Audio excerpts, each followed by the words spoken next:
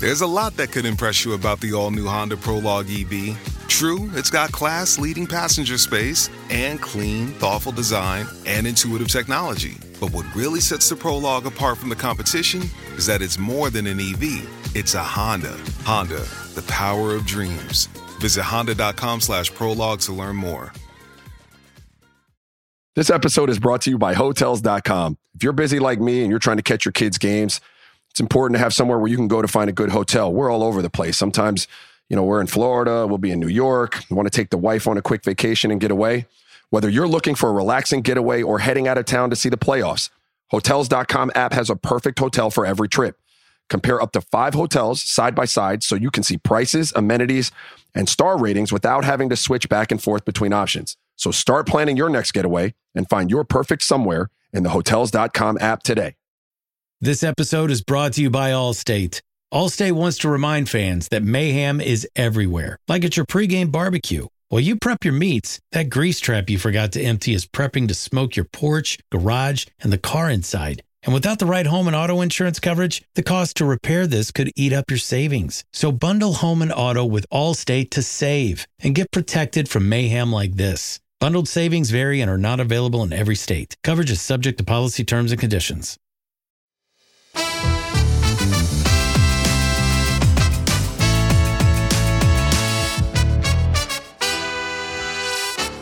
Hello and welcome to the Rest is Football with me, Gary Lineker. Alan Shearer and Micah Richards are here with us, as always, ready to reflect on all the big news from the footballing world. I suppose there's only one place to start this week, and that's with the battle of last season's top 2 in North London. But a bit of excitement at the end, obviously, for Arsenal fans, and a massively important victory for them. But overall, it was a drab old game. It was very disappointing, wasn't it? Oh, it was dour. I was there and I was expecting. I've watched you all day, Micah. I've watched you all day. Are you not sick to death of listening to me? Yes, now? we are. We've Absolutely. had to put up with your shit all day. So I was at the ground and I'm thinking, okay, top of the table clash. Arsenal have got a little bit to give from last season when Man City dominated both games. We're going to see high energy, high flying, 2 teams on it. And it was the complete opposite. I mean, when Martinelli and Saka are not available from the start, it's always going to be difficult for Arsenal because they rely so much on the way they play and on that counter-attack. But Man City as well, the whole thing with Alvarez playing just behind him, creating that partnership, but he plays Alvarez on the right, and it's just, the game, they were just cancelling each other out, and it wasn't the greatest watch, to be honest. Alan, I recognise that room you're in, Alan, there. I've spent many an hour in one of those rooms. This is Sunday evening, you're on Match of the Day 2 later on. That is one of the dressing rooms. Yeah. We'll get in trouble for that. Don't tell Chappers, dearie me. He'll have you. He'll be after you, Micah. Yeah, it was. Honestly, I had to get up off the settee. I could actually feel my head nodding like that. So I had to get up and stand up before I fell asleep. The game was that bad. Give credit to Arteta though. I think all his subs played a part in the goal, the pass, the header, obviously the finish. So he made his subs. They work. You want them to affect the game, but I just thought that both teams were going to be playing out a draw in the end and be happy with a point. But they got the little bit of luck that Mikel will tell you they probably deserve. But I thought Man City were really poor. I think they had 1 shot on target. That was it.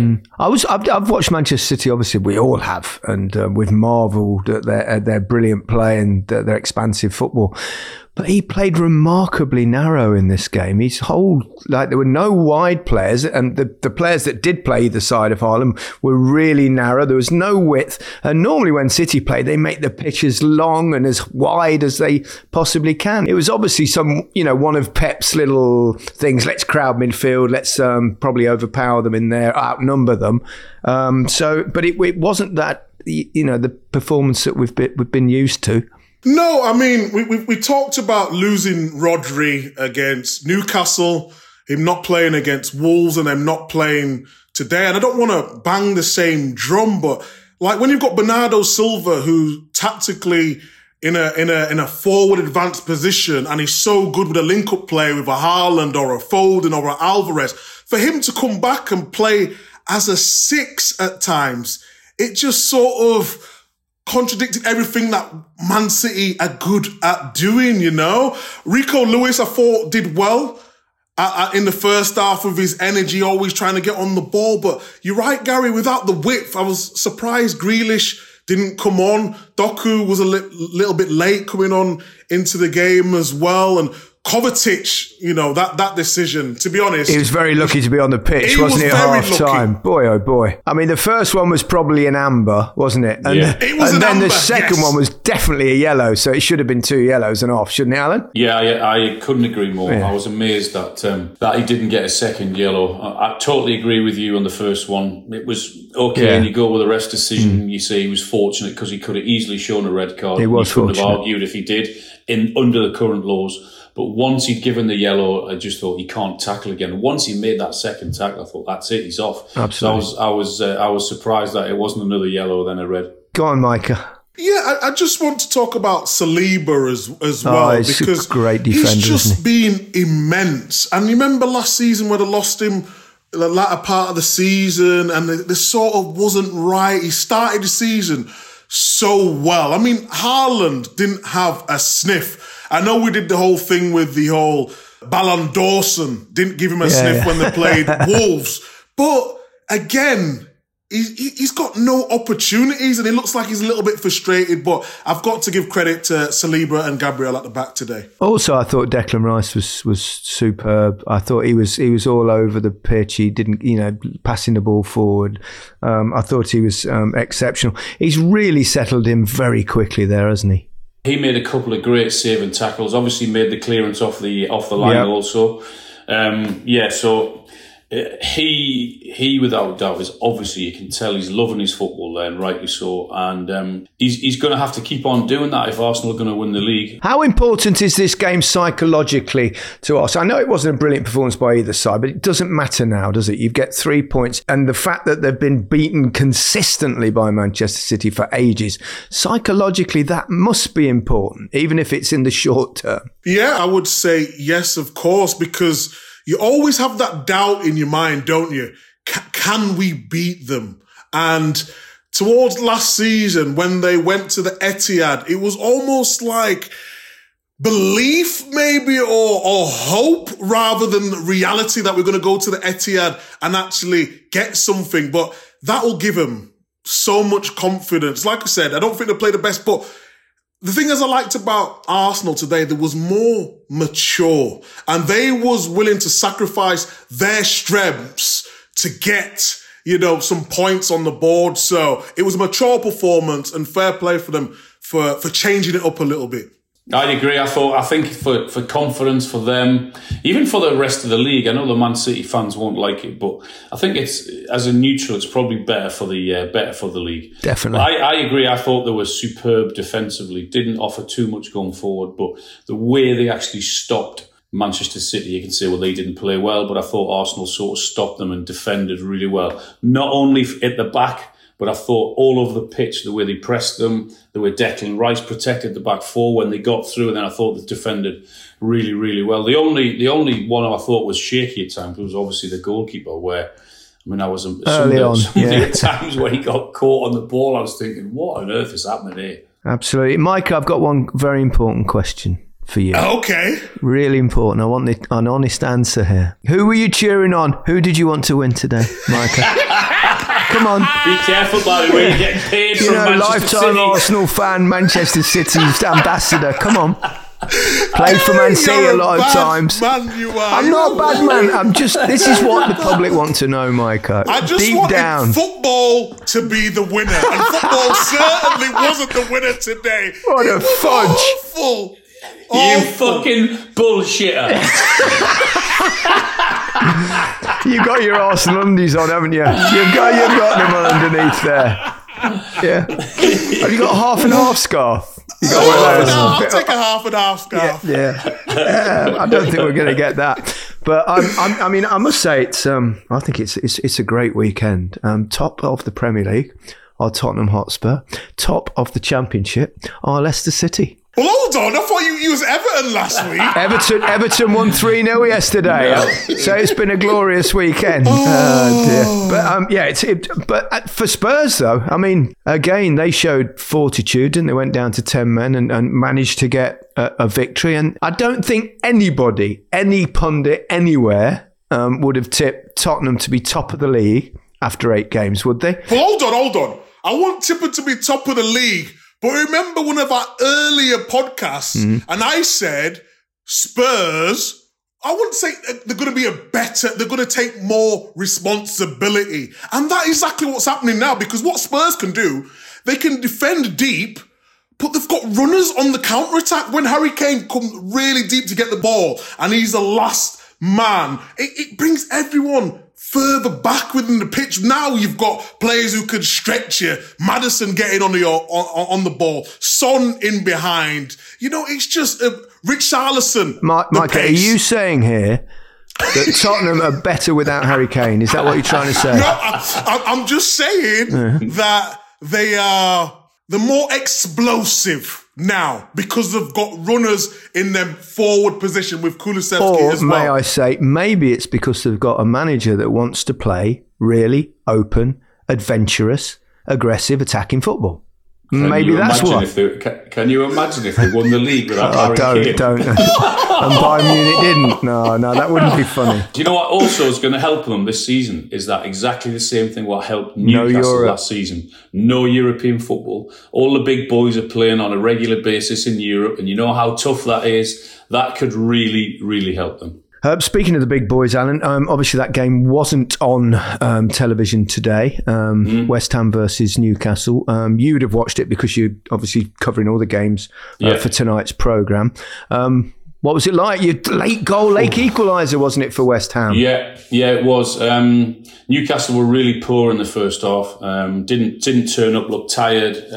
Obviously had a bollocking at half time and a few choice words. Because there's a bit of a hangover from the big night in the week. And understandably so, and with the injuries that they've got because of what happened on Wednesday evening. But then second half they came out. They were a different team.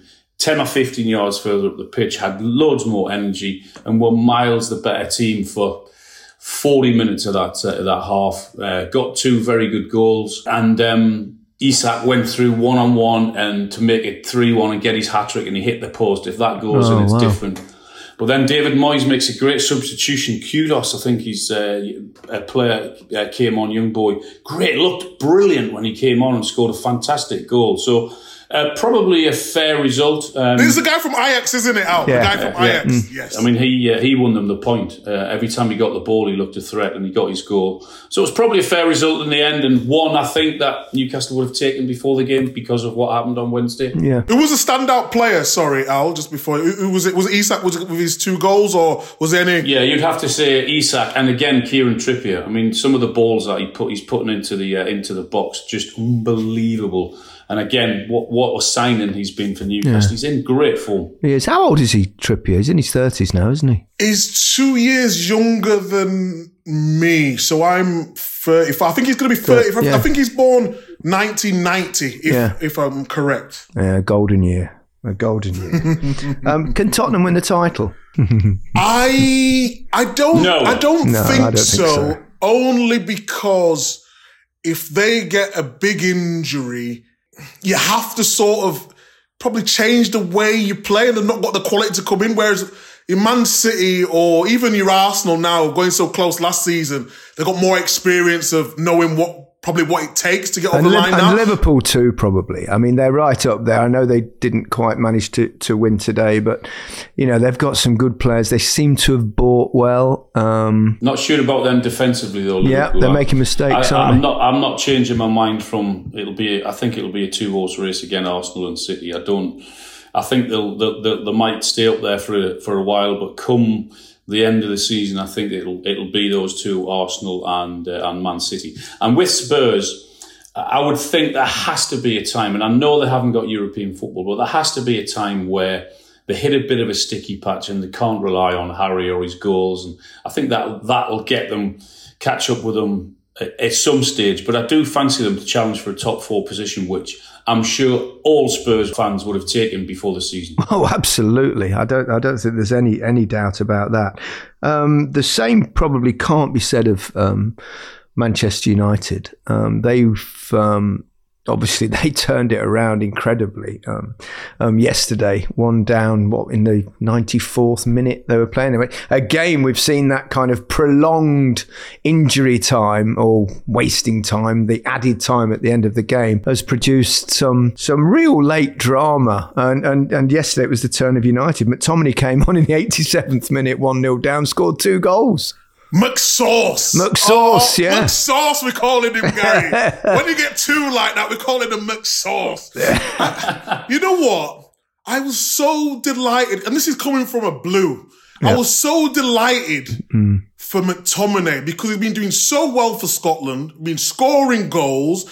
He's more advanced position when he's playing for Scotland, and he's almost just been written off. Yeah, do you think he's been unfairly treated a little bit, perhaps, by Ten Hag? You know what it is? It's very tough because when you go back to the old great midfielders that Man United have had, you're always going to get compared to them. Unfortunately, he's not at that level, but he can still do a job for this team. And I see it on his Instagram, and he was like, this is what it means. And he could feel the whole emotion. It meant so much to him. So I'm delighted for him. And he's more than just a ratter in midfield. He's got good technical ability, he's got good energy, and he's got good timing of his runs as well. So I was delighted for him. He looks better when he's kind of playing a slightly more advanced midfield role, doesn't he? Because he's definitely a threat in the box, and he's scored quite a few lately for, as you said, with Scotland. Yeah, and I think that's certainly one of the few positions in the Man United team that is still being questioned in terms of how good they are in that area.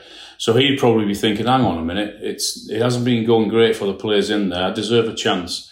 And you'd imagine after the international break, he'll get his chance. Do you think that could be a turning point for Manchester United, or do you think they're just papering over cracks? I don't. I said it a few weeks ago, didn't I? That I think what is happening at the very top of the football club inevitably at some stage always filters its way down onto the pitch. Now, people will say, well, hang on, a minute, it shouldn't do. It should got nothing to do with the players, what's going on in the boardroom or wherever it is. But it does. It happens. You know it does. There's a discontent amongst the fans because of the owners, and that has filtered down onto the pitch. And no, I don't see it getting significantly better until that changes. It adds pressure and affects confidence, I suppose. Yeah, of course. I have a little bit of sympathy for Ten Hag with what's going on. Obviously, having to deal with the Ronaldo situation so early, the Sancho situation, not apologising, Rashford turning up late and then having to leave him out of the game and then coming back, the whole Mason Greenwood situation, the thing with Harry Maguire, shall he play him? Shall he not? Taking the captaincy off it, Anthony. Yeah. But the only thing I will say, so off the field, I have sympathy. But what are Man United? I don't know what they are. What is in terms of what the style of play? Style of play. Yeah.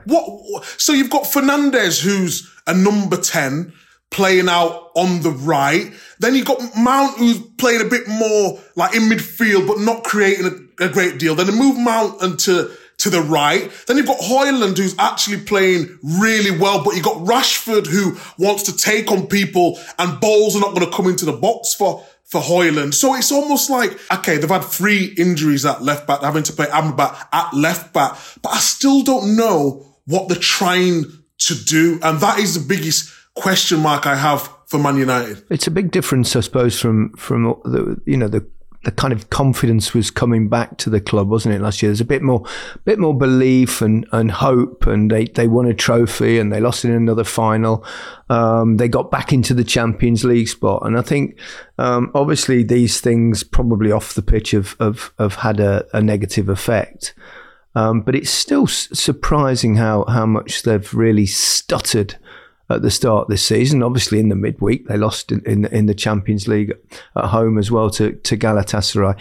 Do you think in any way, if those 2 goals from McTominay particularly just before an international break, very important for the manager, I would have thought. I mean, we don't know whether he's actually under pressure. I think he's bought himself some time with what they did last season, but it can't be easy there at the moment. They're probably a team that doesn't want the international break at the minute, because when you get a result like that, you want to go again straight away, don't you?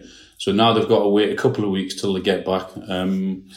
So they wouldn't want that. There's no doubt about that they would prefer to carry on and just without it. Did you look forward to going to play with England? Or did you think, oh, God, this is just getting in the way of the season? I know a lot of fans do. I think particularly nowadays, probably more than perhaps in my time, because obviously most of the internationals you play now are against countries that, frankly, are not particularly strong. So they're not exactly particularly thrilling fixtures. But I don't know. I used to really look forward to meeting up with the England squad and playing for England. Is that still the case, Mikey? You're the most recent international. Yeah, I absolutely used to love it. When I was getting into the England squad, Man City wasn't what they are today. So you go in there and you're playing with better players. And no disrespect, we were sort of fighting to stay in the league, and then you go to England, you're playing with Gerrard and Rio and Lampard and Rooney. The list goes on. But what I didn't like going away is the fact that you were a bit of an outcast. So you had Arsenal, Man United, Liverpool, Chelsea pretty much at the top of their games. Then you would have players like Joelyn Lescott, who was at Everton. You'd have Ashley Young, who was at Watford at the time. They have me at Man City, and we was just outcasts. So, well, it doesn't help if you don't bring your football boots with you, does it? I probably should remember them, shouldn't I? Yeah, I have to borrow them off Steven Gerrard. I mean, you feel? Do you think though, when you join an England squad? And I had a similar thing when it's just hard to remember. It's so long ago when I first joined the England squad, but I was incredibly nervous. I was at home. It was one Monday, and I got home from training and I was in my house. I was still living with my parents, and the phone went, and my mum answered the phone, and she said, it's Gordon Milne, who was the Leicester manager at the time. So I thought, oh my God, what have I done wrong? What is it? It's a Monday afternoon. So he came, so I picked the phone up and I went, boss, and he went, get yourself a toothbrush, come to the club, pick up your boots. Bobby Robson's been on the phone, and you've got to join the team in Wrexham. And it was a late call up because they had 1 or 2 injuries, and that's why I got called up. So I was thinking, I was like, oh my God, wow. But at the same time, I was thinking, fuck. I was like, that's it. And that's it. So, and then I'm in my little old banger, with my name on the side of the car, like you used to have back then. And I'm driving up the motor. I had to drive myself.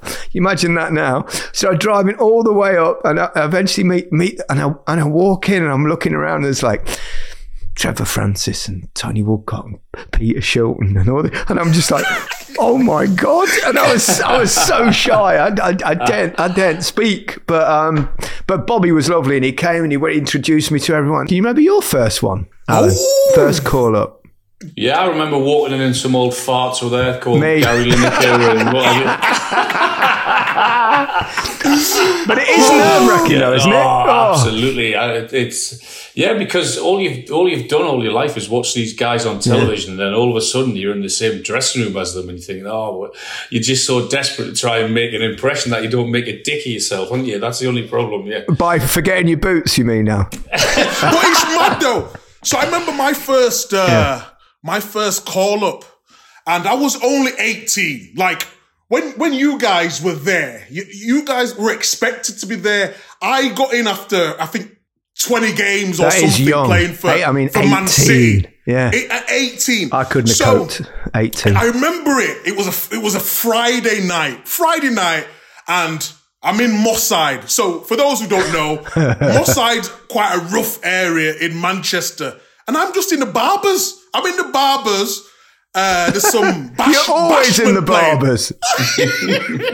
I was in the barbers. Some bashments played. So bashment is like, it's like Afro-Caribbean music. It's like a bit.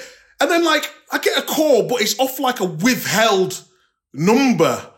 So I'm like, who's ringing? And I never really answer withheld because I always think it's a problem. I think, is it going to be the sun or is it going to be the world? I've got a story on me, so I was so reluctant to answer the phone because what happens is if a story's going to come out at say a Sunday papers, you get a call from either your agent or someone from the paper basically saying, we've got this story on you. It's going to come out the weekend. So withheld numbers, it's just don't answer. Let your agent deal with it or whatnot. So I pick up the phone and I get a call. I'm not going to try to do his accent, but it's Steve McLaren. And he's basically said, hi, Mike, just so you know, you're in the upcoming squad for whatever the fixtures. And I've said, fuck off! You didn't. I put the phone down because I think someone's pulling my leg. And I tell you, ask Steve McLaren about his story. So then when he rings back, Fuck off. and then he said, no, I'm serious. This is real.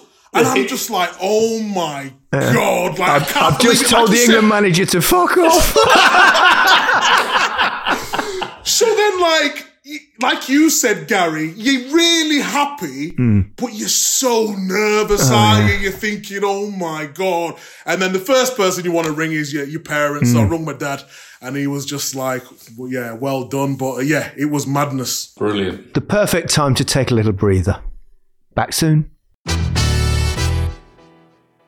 This episode is brought to you by Hotels.com. If you're busy like me and you're trying to catch your kids' games, it's important to have somewhere where you can go to find a good hotel. We're all over the place. Sometimes, we're in Florida, we'll be in New York. You want to take the wife on a quick vacation and get away? Whether you're looking for a relaxing getaway or heading out of town to see the playoffs, Hotels.com app has a perfect hotel for every trip.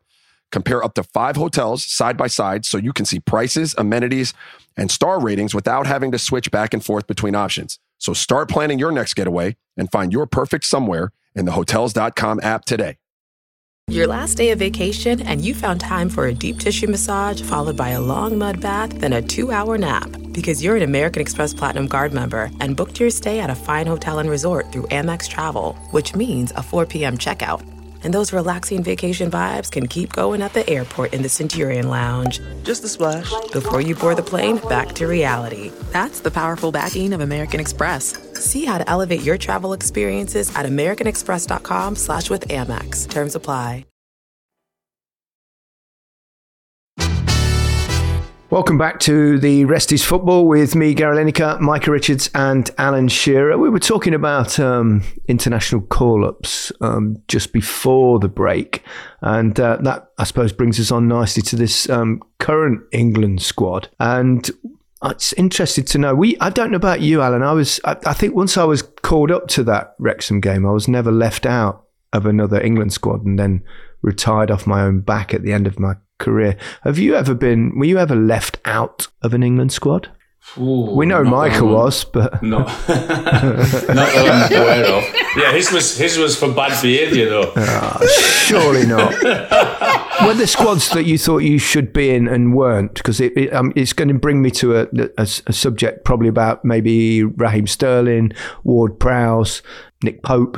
So yeah, there was a couple of squads, to be honest. I'm not going to lie. There was a couple of squads. There was a season where we won the league with Man City and I got nominated. I'm going to throw it out there. I got nominated for Player of the Year for Man City out of 6. There was, I think, 4 to 6 candidates for that. And I didn't go to the Euros.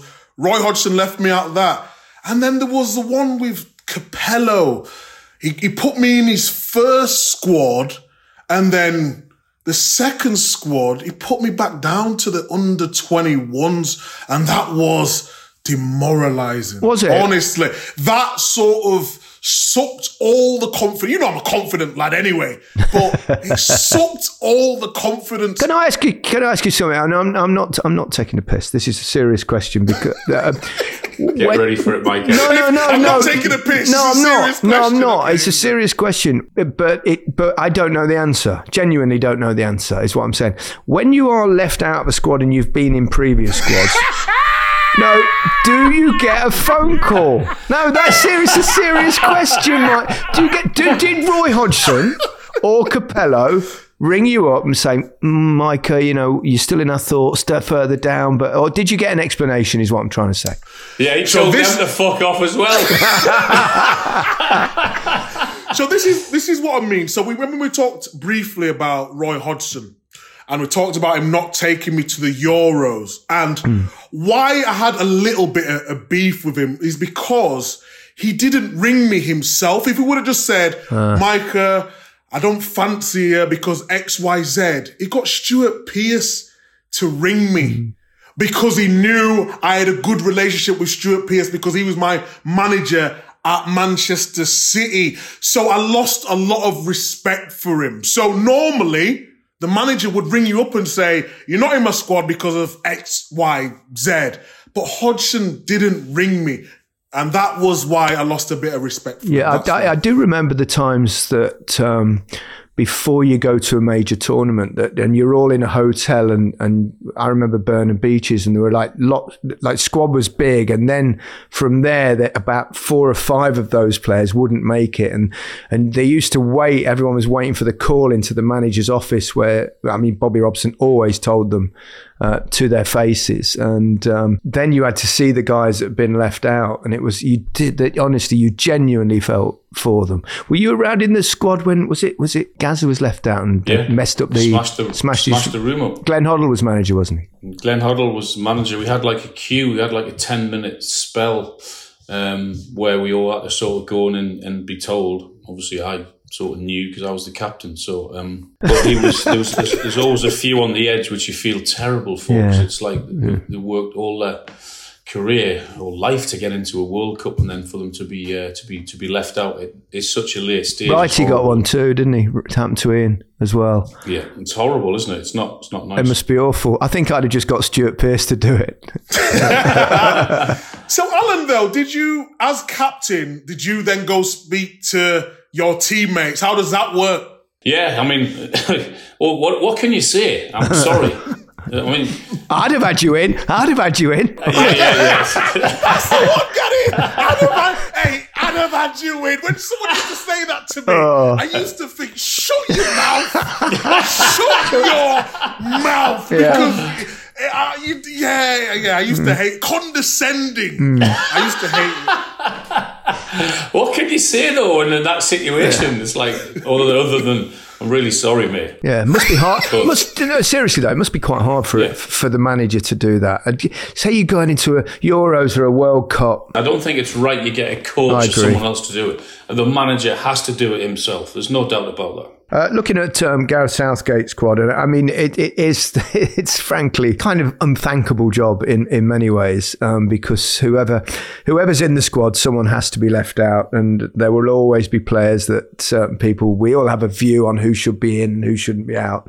So it's a thankless task in many ways. But there are some things that do surprise you a little bit when Raheem Sterling, for example, has been in good form early in the season. He's been particularly good the last couple of games, and he's always been brilliant for Gareth Southgate and an important player for Gareth Southgate, which is surprising. You could say, well, things do change, but then he's stuck by other players that have had more problems at club level than perhaps Raheem, like Harry Maguire, and certainly Calvin Phillips, who's still in the squad. He's not really getting a kick generally, and Ward-Prowse is left out as well. So I suppose there's always going to be someone, isn't there? I think what you have to do is that if you ask 4 million different people in our country, they'll probably all pick a different squad, wouldn't they? They'll all pick different players. And also you look at the strength of the positions where he's picking Calvin Phillips in terms of a sitting midfielder. We're not exactly blessed with that many in that position.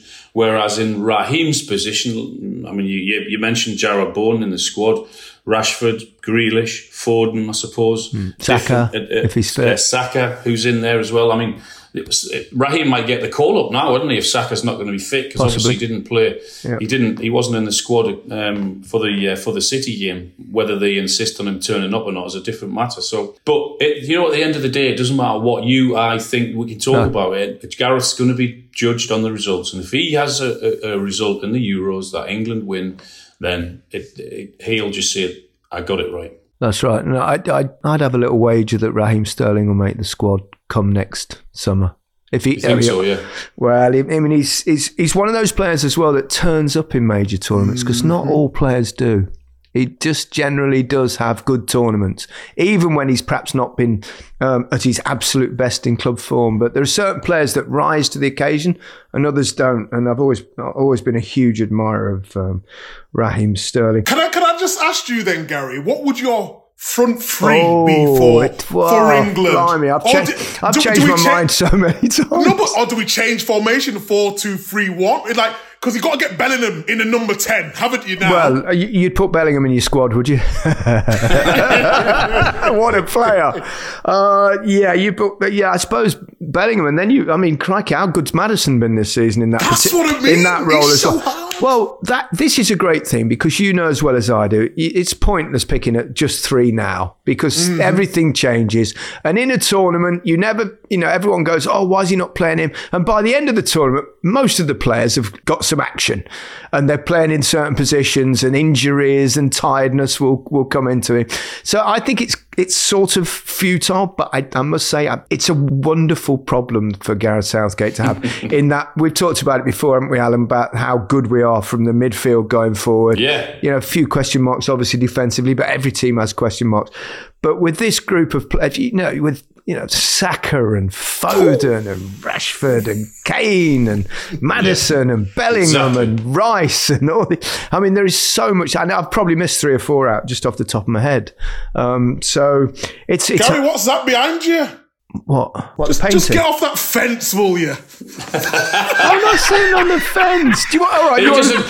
He's a presenter. He doesn't have to give an opinion at times. Remember that, Mike? All right. Wormed his way out of that question. That's why I asked the questions, Micah. It's a lot better.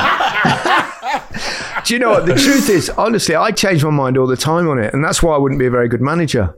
That's why I went straight into this business of telling people how to do it rather than do it yourself. It's a lot better, but it's not that easy, is it? Really? But if it is easy and you've only got 3 people to choose from, if you've only got Rashford and Saka and Kane, then that's quite easy. But when you've also you've got loads of other players, with different qualities at different times. So I'm still fudging it. I go back to my point, Micah, from the front 4 onwards, which probably would include Bellingham in the 10 role. I don't see many better in world football than the pool of talent we've got. No, absolutely agree. We'll probably get beat next week now. Bellingham as well again. We keep talking about 2, isn't it? 2 more goals. We're running out of superlatives. I know. He's now bettered the start Ronaldo played as the best ever start by anybody at Real Madrid. Really? This is not Leicester City. This is Real Madrid. This is like one of the along with Barcelona, the biggest clubs in the world, where all the big superstars have always gone. And he's just bossing it, and he's giving it the big arms out celebration. It's just staggering, isn't it? And he's not even a centre forward. You think if he's a centre forward, he's got centre forward numbers. Even they're impressive for a centre forward. He's not one. It's like unbelievable. He's scoring centre forward kind of goals as well, isn't he? He's getting in the 6-yard box. The kid can do anything. What about his goal against Napoli, though, midway? Weaving in and out. He just runs past people like they're not. Yeah. He is... You know what? I'm not even going to put no pressure on. It's phenomenal. Yeah. Don't think he bothered about pressure. Do you think he gives a flying fuck about pressure from Micah Richards? I'm not going to put any pressure on him. Jude, if you're listening, just relax. Micah loves you, okay? Everything's okay. Oh, fabulous. A couple of lovely little moments this week. Well, not lovely, probably, if you're a Sunderland fan, but did you see it? I hope you saw it, Alan. Matt Crooks scored for Middlesbrough's second. They beat Sunderland by 4-0, and then he celebrated by running along in front of the Sunderland fans what was he doing? The Alan Shearer one-arm celebration. How good was that? I loved it. I was scared to like it or retweet it on Twitter because the hate would come straight in, wouldn't it? Yeah. If he'd have done it with one of those, those swimmers' baldy caps, that would have been even better. Oh dear. 17 years after retiring, you're still haunting those Sunderland fans, Al. Love it. It's brilliant. Yeah. What a way to go out. What a way to celebrate. Yeah. They would have hated him doing that as well. But we'll finish as we usually do with a moment of the week or the weekend. Did you see Olivier Giroud? Yes. Yes. They were 1-0 up and the game went into injury time. And Mike Mannion, the Milan goalkeeper, got a red card. I think both goalkeepers in that game actually got a red card. But they'd already used all their substitutes. So Olivier went in goal and made a brilliant, brave block as the striker went through, and then jumped on and clutched the ball, and all the players were celebrating. It was brilliant. That's the moment of the week, isn't it? It has to be. I think. Well, we've got. Yes, I think it probably has to be. But also, have you ever? Because didn't you say once, Mikey, you liked to play in goal? To be honest, I'd never been in goal not in a game, a proper match. No. But I used to play in net for school, but it doesn't really count. But I loved it. I would have loved to do that. Yeah. Sounds as if you've gone back to school in net for school. Yeah. Have you ever had the gloves on, Alan? No, I can't. Not since I was a youngster. No. Yeah. Doesn't interest me. All goalkeepers are weirdos. Yeah. But goal scorers turn goalkeepers. Olivier Giroud. Great save as well. Good save it was. Yeah. Just before we end, we got amazing feedback and a lot of love for the Thierry Henry episode. And if you missed it, I absolutely recommend you to have a listen. Thierry goes quite deep. I think he's really fascinating. Very philosophical and considered. And there is, because it was so good and quite long, we actually got another episode, the second part of that coming out on Friday. But he was great, wasn't he? Yeah, I mean, you three legends, I know we have our laughs and jokes, but when there's three legends like yourselves who have played at the highest level, and to be so open and honest and be vulnerable, because he even said and that's why I asked him, one of the questions was you putting on a little bit of a front? Because we all think he's Superman, the superhero, and he is in terms of on the pitch, but off the pitch I've had so many messages to say it's a bit of a kill because everyone's saying it's the best podcast we've had now. I was like, well, in terms of him being so open, I just thought it was fantastic. Yeah. It really was. And to hear you guys speaking about your emotions like that, it was definitely eye-opening. I thought he was. I mean, we've been lucky enough. We've worked with him, and Micah, you work with him on a regular basis. We've worked with him in Euros or World Cups, Gary, haven't we? And other bits.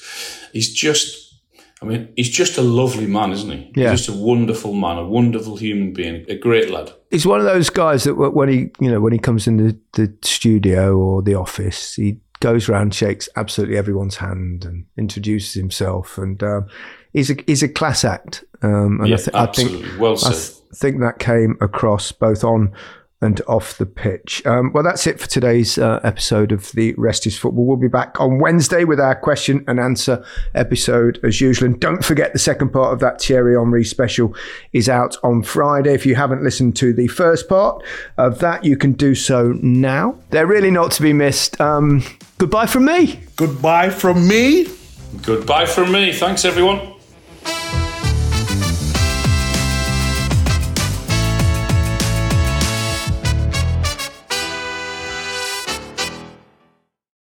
This episode is brought to you by Hotels.com. If you're busy like me and you're trying to catch your kids' games, it's important to have somewhere where you can go to find a good hotel. We're all over the place. Sometimes, we're in Florida, we'll be in New York, we want to take the wife on a quick vacation and get away. Whether you're looking for a relaxing getaway or heading out of town to see the playoffs, Hotels.com app has a perfect hotel for every trip. Compare up to 5 hotels side by side so you can see prices, amenities, and star ratings without having to switch back and forth between options. So start planning your next getaway and find your perfect somewhere in the Hotels.com app today.